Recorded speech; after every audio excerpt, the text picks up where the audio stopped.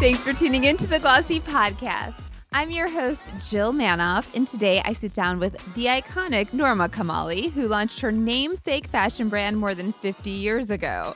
Norma can be credited with pioneering such timely industry trends as athleisure and an e-commerce focus. I wanted to ask her about how she's kept her brand relevant and how she anticipates the last 2 years will impact her company and the industry at large. Hi, Norma. Hi. Nice to see you. Yes. Where are you, I guess, zooming in from? We just met Wally Kamali, your adorbs wiener dog. Are you at the office?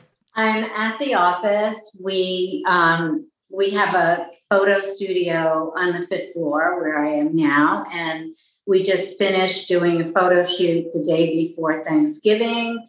So today is costing and meeting with salespeople tomorrow and getting the show on the road. I mean, it is a busy time. On that note, happy Cyber Monday to you. I saw this incredible sale on your site, which I need to be shopping after we hang up. But tell me about how you typically approach these kind of shopping holidays, Black Friday, Cyber Monday. Was this a typical year for you?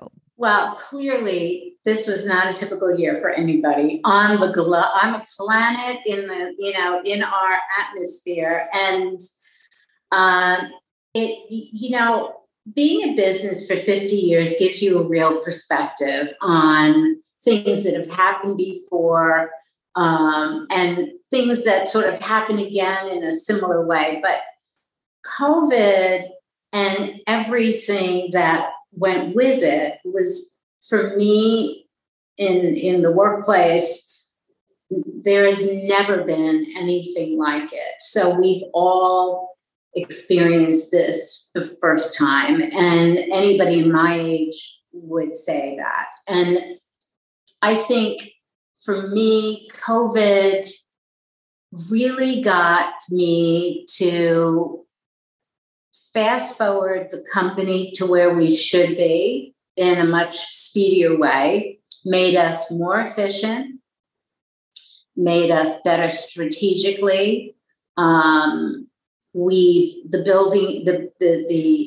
business has grown almost 3 times in the last 2 years because we got better.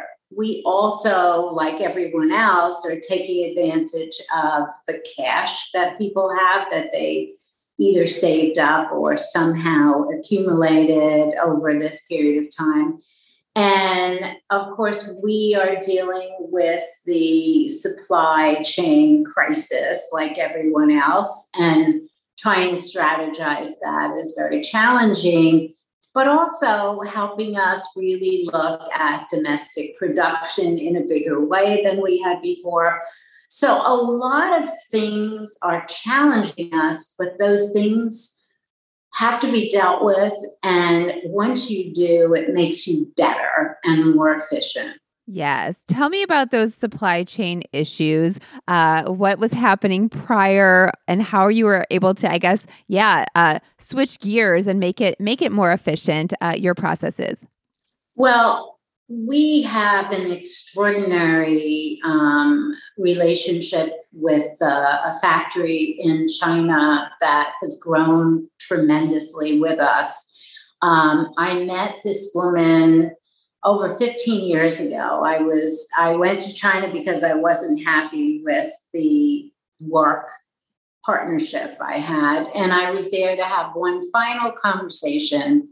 And I knew it wasn't going to go well. But as a result, this woman who was part of that team met with me privately. And she said, I know exactly what you want. And if you give me a chance, I can do this for you. And she opened a factory and just has been an amazing sister to me in this. And we have a very great bond together. And so she produces beautiful clothes for me, and we work very closely. the difficulty in the increase in business, right? We all have more business. So she's grown with us, but in a sort of methodical way until now, where she has people in a night shift and a day shift, and she has her design team and production in the morning working during the day, and then another team working at night. So she's really barreling through, but then all the forms of transportation are also overbooked. So what we would normally ship, many times we're having to put on a plane. We're absorbing the cost of it, of course. And even with that, once the product gets off the ship, then it has to get trucked. And then that's another problem. And everybody's been hearing about, needing trucks, needing drivers, needing all of that support. So one of the things that I'm focusing on is we have 2 factories that are, again, we have great relationships with in the US. And when I work with a factory, they're the most important people to us. So we have a very close relationship.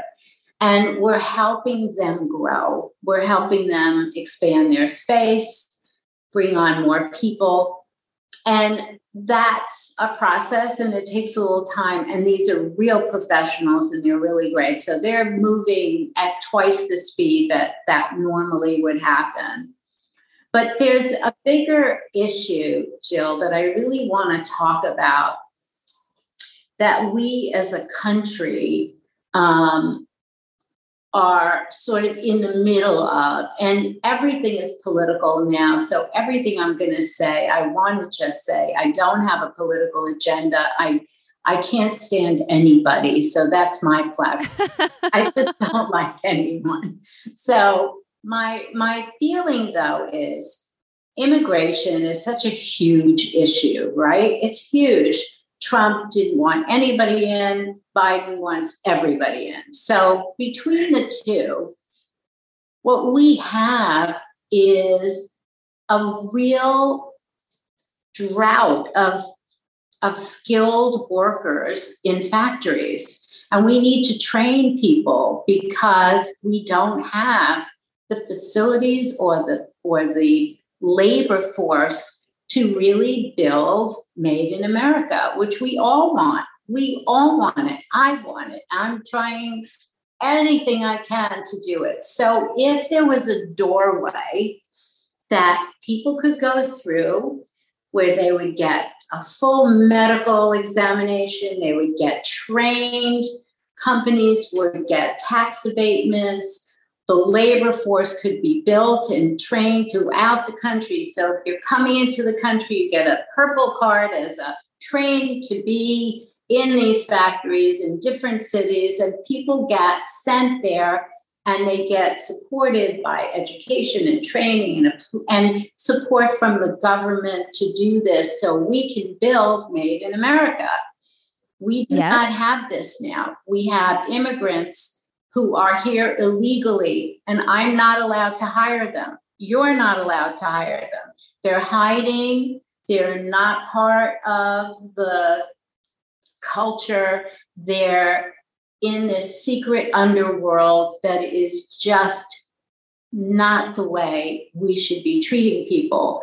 And I am desperately concerned about our desire to have production in the US, but how can we have it unless we train people and give people a sense of dignity to be a part of our world, but to do it in the open and to make sure they're medically in good shape, that everybody's protected that comes in and that becomes a part of our world, and that we train them and we give them the hope and the promise and the dreams that we all have. Yes. In your experience, this is happening in other countries. And this is why everybody's going elsewhere. This training, this, I guess government supported path. Yes. Yes. So I'm, like I said, I don't want to sound political, but I do think we need the government to help support this sort of a training process for labor. And these people are leaving countries that they don't want to be in, and they're being exploited from the minute they try to get here to the minute they get here. And exploiting human beings is not what we do. So maybe we don't let them in, and that's not such a great thing either. Or we let them in and we give them dignity, but we can't treat them like criminals because we can't hire them. We can't train them. We can't make them part of our culture. So it's very bizarre.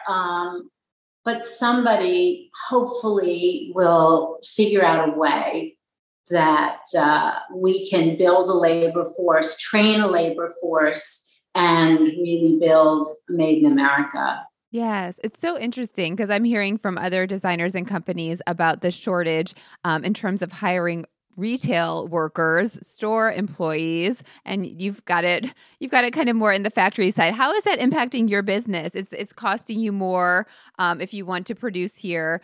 Is the quality lower? What's going on? Well, my factories produce really beautiful quality because I'm the kind of person, if I have a good relationship, I will go through thick and thin with my partners. So I have long relationships with the people we work with, and they make beautiful clothes.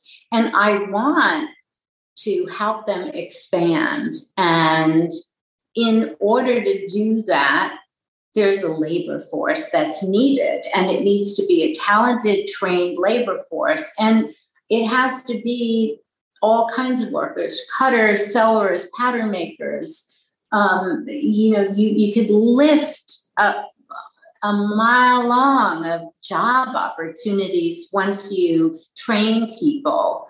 And there are people who want to come to this country who may have those skills, who could possibly come right into the labor force. So I think it's something for us to talk more about and to explore the possibilities. And also, the retail drought as well. Basically, what's going to happen unless we find labor and make that position a viable one, it sounds weird for me to say this, but there'll be a robotic answer to it. If you go to any of the, CVS type places, you can check yourself out, right? So sooner or later, we're going to start to see AI become the labor force that we're missing right now. And in some cases, I actually think it's a good idea. But in other cases, there's human interaction that may be very important. And that's where I think we have a challenge. Such a challenge. And there's going to be such demand, like we've talked about, as everyone's having the supply chain issues. They're seeing that their products aren't coming in. The ship is importing, whatever you call it. Everybody's going to be wanting to move their production to the States. And yeah, as you're seeing it, it's just not feasible. Right. Yeah. So you may want to move it here, but we're going to have to train people, whether there are people who are living here who need to be trained in new areas, but we don't have a structure in place for it. We only have dialogue about it.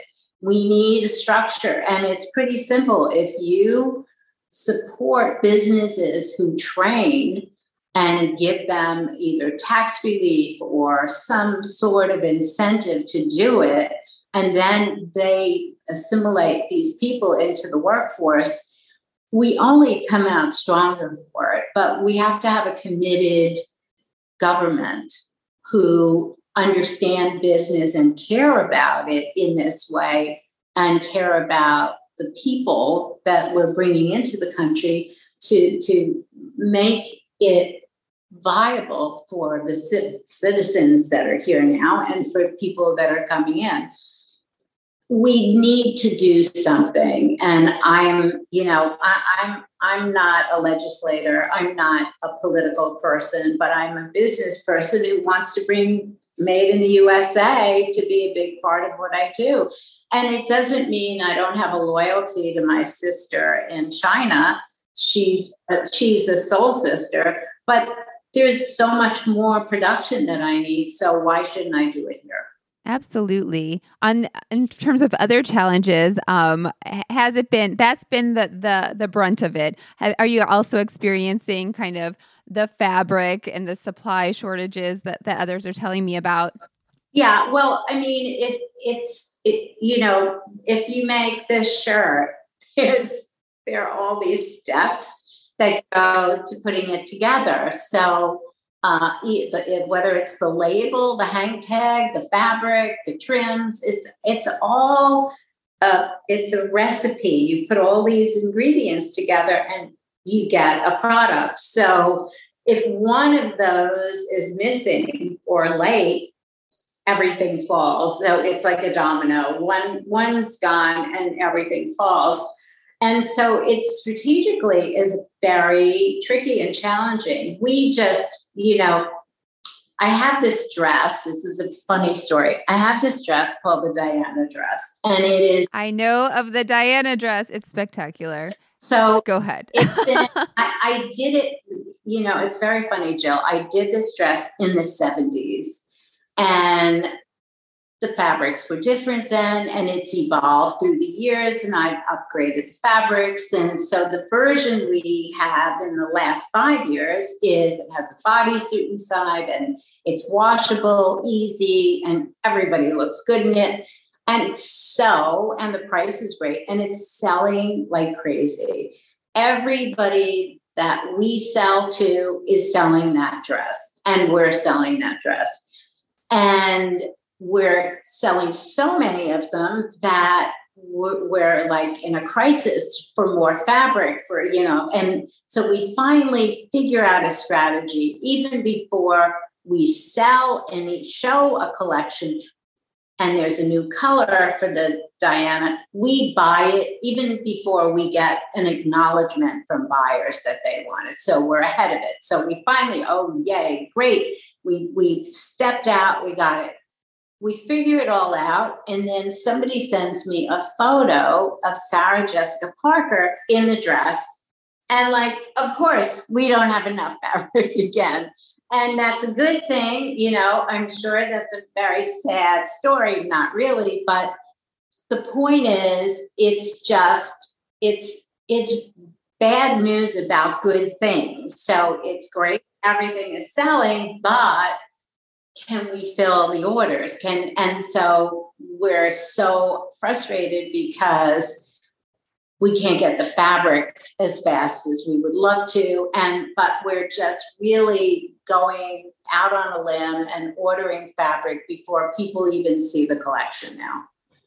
Yes, to bring everybody into this Diana dress, there's a photo of Sarah Jessica Parker wearing it in light blue with this kind of amazing coat over her shoulders. And literally the message across the industry was, hello, this is how Carrie Bradshaw should be dressing, because there's been a lot of discussion about some of the looks we've seen behind the scenes on the new Sex and the City. So that's a major moment for you, obviously. Like you said, that dress is affordable compared to what others that maybe a Carrie Bradshaw would wear.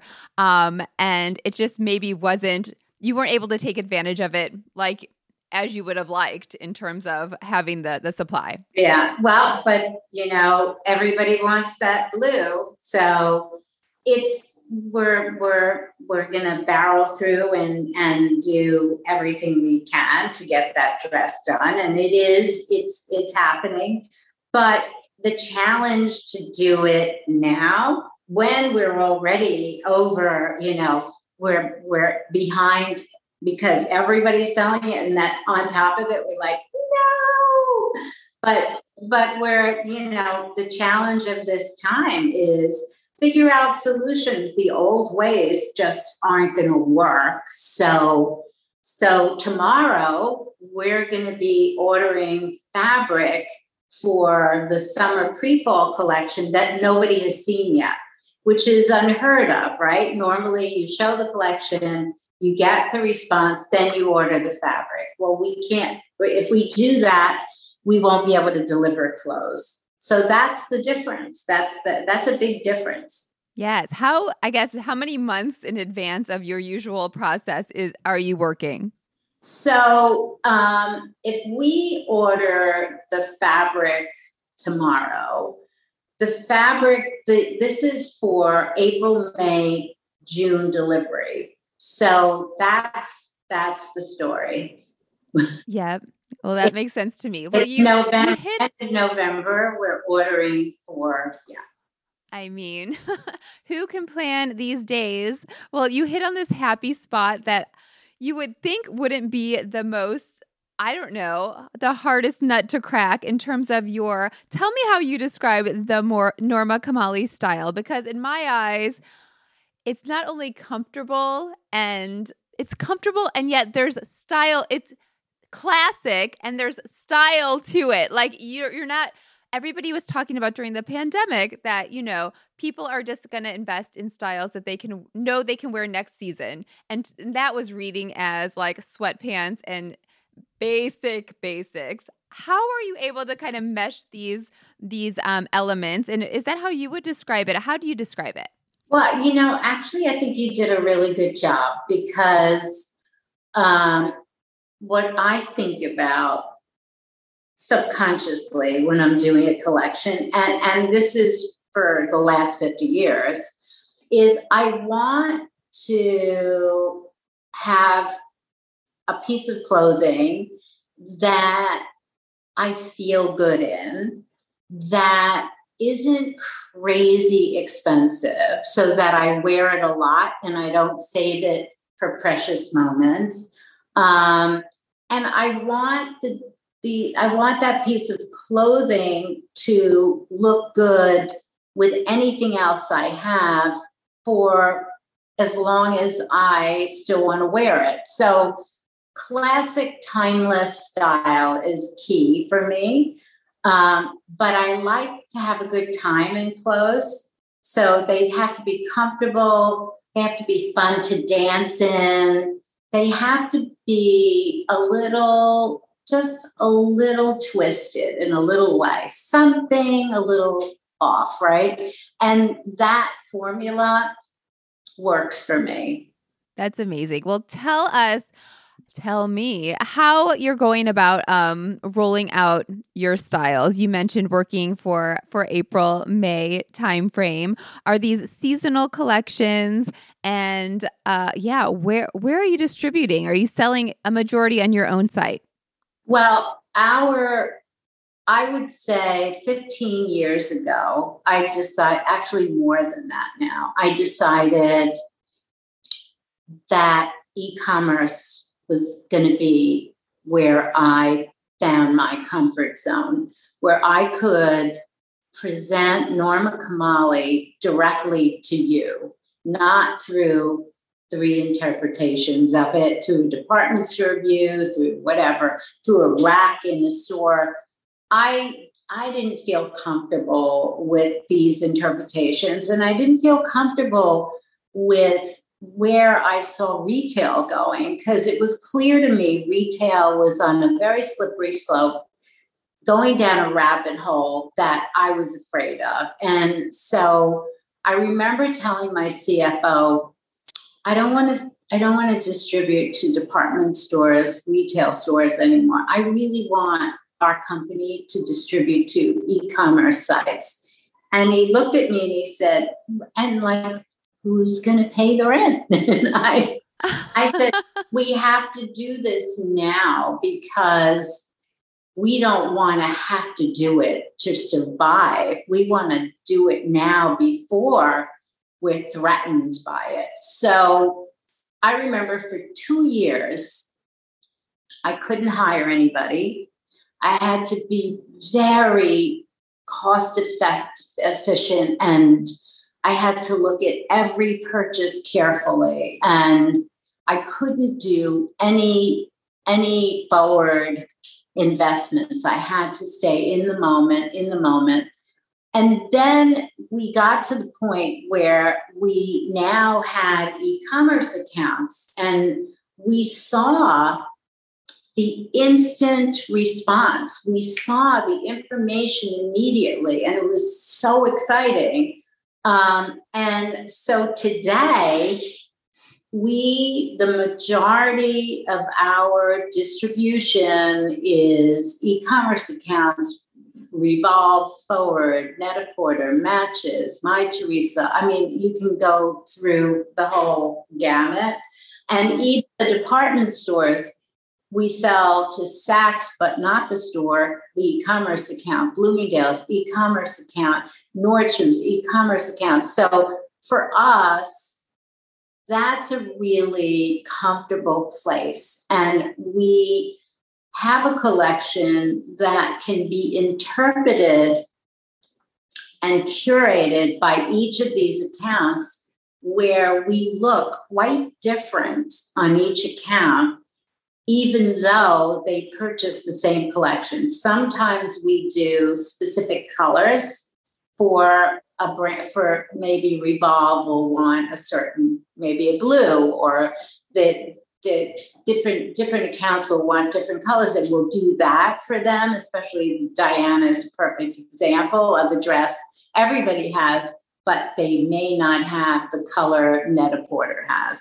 So doing those things and really being very good partners with these accounts and seeing what we look like the minute you open up their website is so fantastic, because we can really see what we look like on every account and what our competition is and what we need to do to work with them. And we are really proud of our partnerships, and we love working with them. It is really an honor to be a part of all of their business and to be treated so nicely by them as well.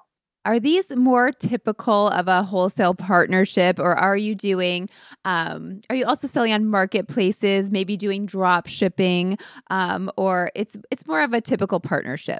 Yeah, typical partnership. And of course, we have our e-commerce account too. That is, I'm sure anybody that has an e-commerce account this year will tell you, wow, wow, wow. I mean, it is just unbelievable. The business is extraordinary. And it's very exciting because there are styles that I love, and they may be a little bit more forward or a little experimental, and we can have them on our website, and we can have a whole bunch of exclusives that represent maybe an edgier point of view about Norma Kamali. And so people can come to our website for it. And we have a lot of, obviously we have wellness products, and we have home, and we have skincare and all of that. So it's a whole kind of package thing that we offer that's different from everyone else. Is there a goal to make your direct sales via e-commerce a bigger piece of the pie?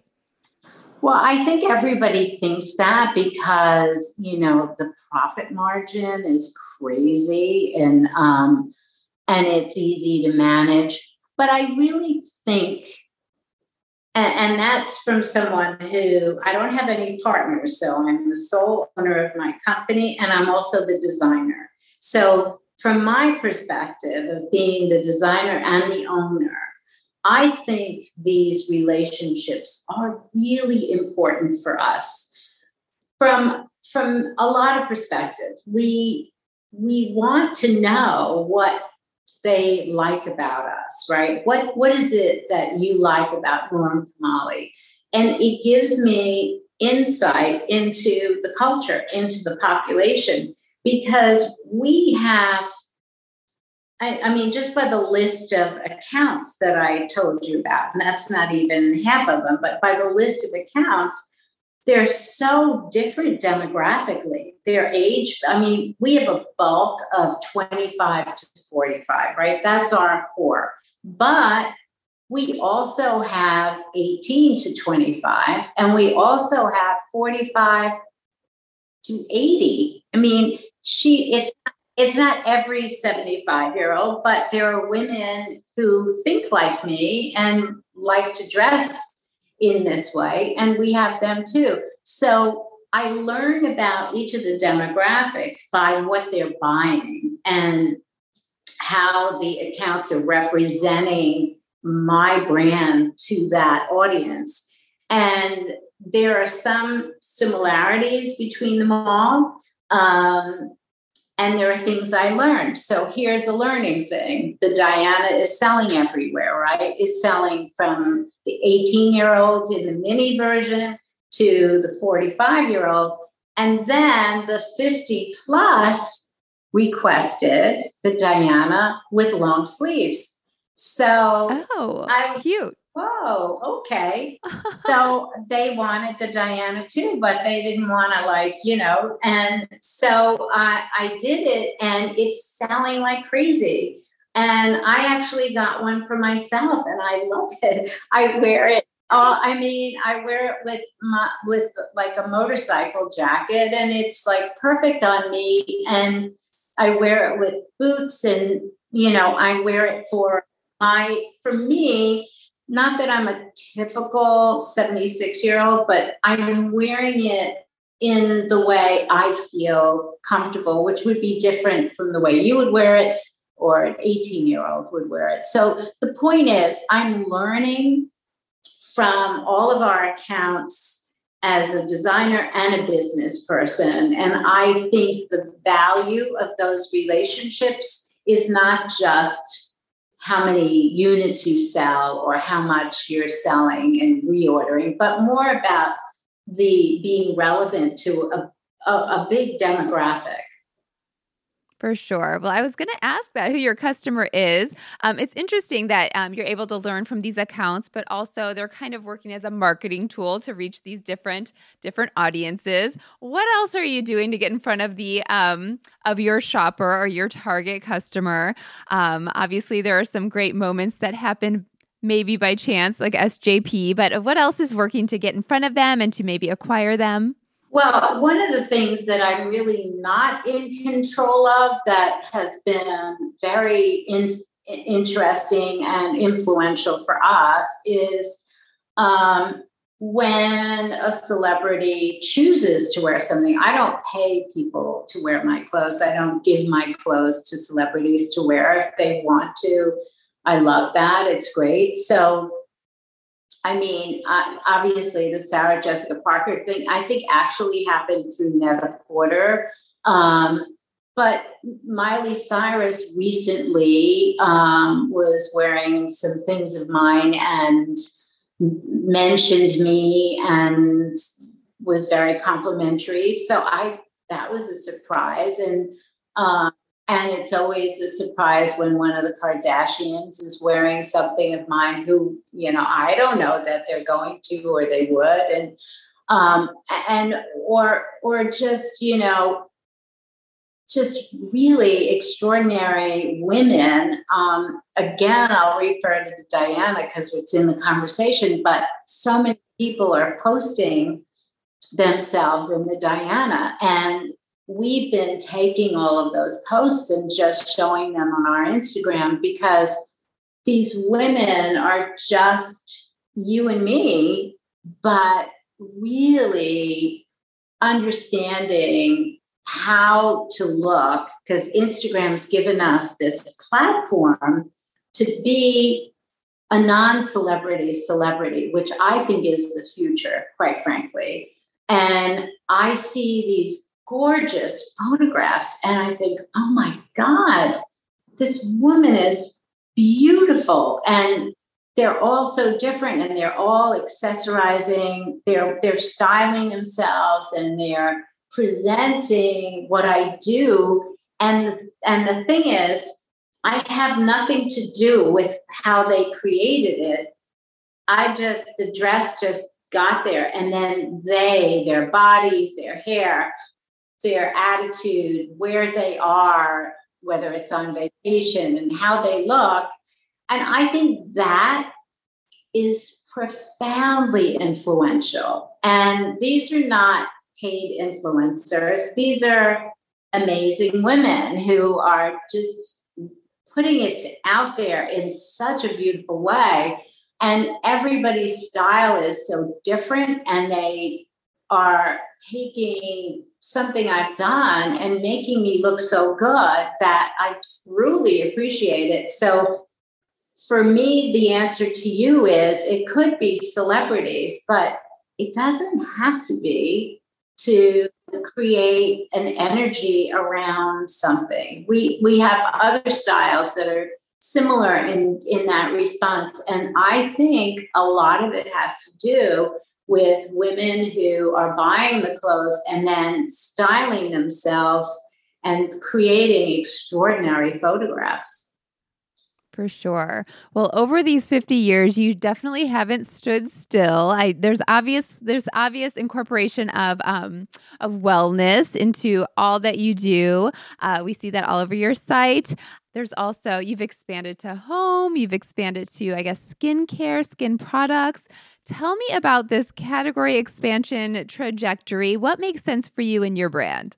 Well, wellness has been a big part of my life for a very long time. I think it started originally, my personal interest in healthy lifestyle started when my friends were dying of AIDS. And I didn't know what that meant, except I would be with my friends and then they were gone. And it was just so overwhelming, not unlike how helpless we felt through COVID, but even more so because two of my best friends died within a year. And so I opened the Wellness Cafe.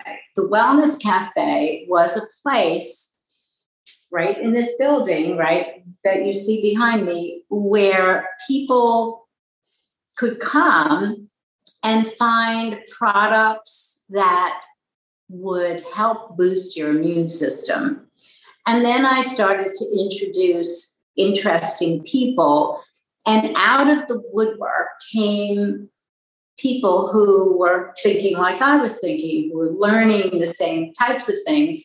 And we created a community and we launched films and had people, Michael Pollan, very early teacher on how we grow food and what we're eating and all of these incredible learning experiences we were having in the building. And we would have exercise class every day at 6:00. We would have a different type of exercise, whether it was Tai Chi, gyrokinesis, Pilates, yoga, all of that. And then we would have a meditation and tea talks. I had docents in. So we created an environment with that. And so through COVID, I decided to, because I closed the building, I decided to create the Wellness Cafe virtually. And we just launched the Wellness Cafe on the Norma Life website. And I have lots of great products that are timeless, just the same definition you gave my clothes. I'm giving to those products. They're products you can be loyal to. It's not the flavor of the month. These are things that you can have forever because they do the job. And so, the skin line is something I've been using for 25 years. And I am a believer in great ingredients, timeless ingredients that work. And that's what I use. And I don't use face makeup. I stopped that when I turned 50. Basta, can't do that on your skin anymore. So I created this line for that, actually. Oh my gosh. Well, tell me, I think that you launched that, was that in 2019? I mean, ideal timing when everyone's talking self-care. Yeah. So I relaunched it, but I created it 25 years ago when I turned 50. And then I upgraded the ingredients with the Wellness Cafe. And then I just upgraded them again, but they're same. I didn't change. I don't have a chemical formula. I just cleaned it up to really a beautiful place right now. And so the skin line is basically the same.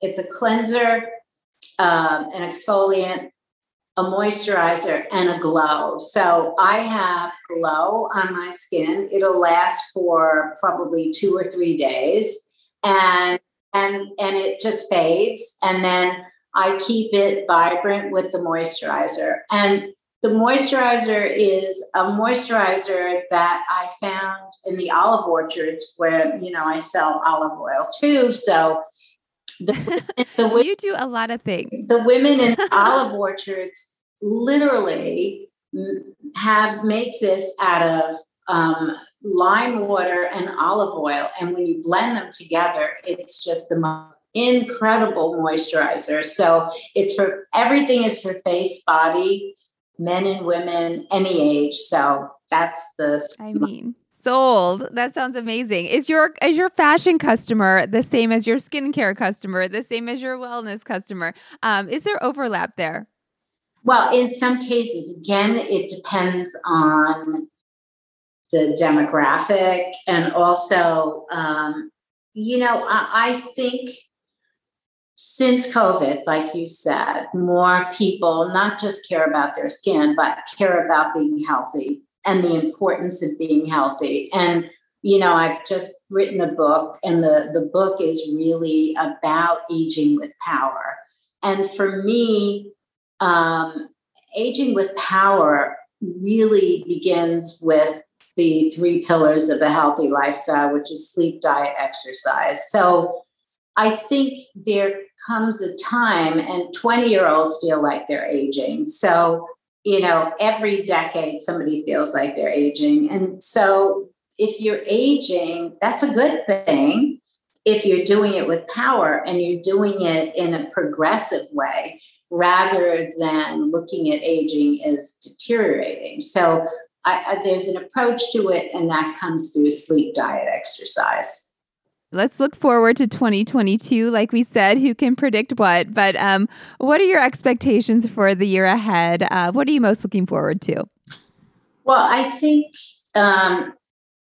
the year ahead is, again, going to be one of a lot of surprises. And I think anything that goes up like this can go down very quickly. So being strategic about growth for everyone, for me, I'm definitely looking at, but I think everybody who's seeing extraordinary growth is also being strategic about how long that will last and how long down is the drop if you don't sort of take caution. And so I think it's going to be a combination of being optimistic and excited about the positive, but also being extremely cautious about how we spend our money and what we spend it on. Yeah, don't get too cocky. Yeah,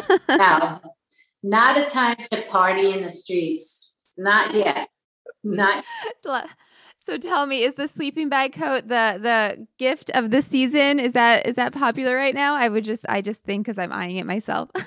Every year since I made the first coat, we sell sleeping bag coats, and I make them in different colors, prints every year, and some different shapes. And I think if you have something that functions and it truly keeps you warm, it can last a long time. There are people that have my coat for 35 years and don't want to give it up. It's like that blanket when you're a kid. You don't want to give up the blanket. So, yes, and I'm happy that a lot of people last year and this year are supporting restaurants and eating outside in their sleeping bag coats. So we've never put the sleeping bag coats on sale before, but last year I decided that people need to support their favorite restaurants. And I noticed people in the sleeping bag coat outside. So I decided we have to do it. And so we're doing it again this year. And I'm happy that people can be nice and warm in the coat. And if you take good care of it and you get the coat, you get a sponge at the end of the season with some warm water and a non-toxic soap, and you clean your coat with the soapy sponge and then give it a wipe and then roll it up and put it in a pillowcase for the summer. It'll be fresh and last forever. See, this gift is the ultimate recommendation from Jill Manoff and Norma Kamali. We'll end it there. Thank you so much, Norma, for being here. Thank you. Yes, this was great. Bye-bye. That's all for this episode. Our theme music is by Otis McDonald. Be sure to give us a rating on Apple Podcasts or wherever you're listening to the Glossy Podcast. See you next week.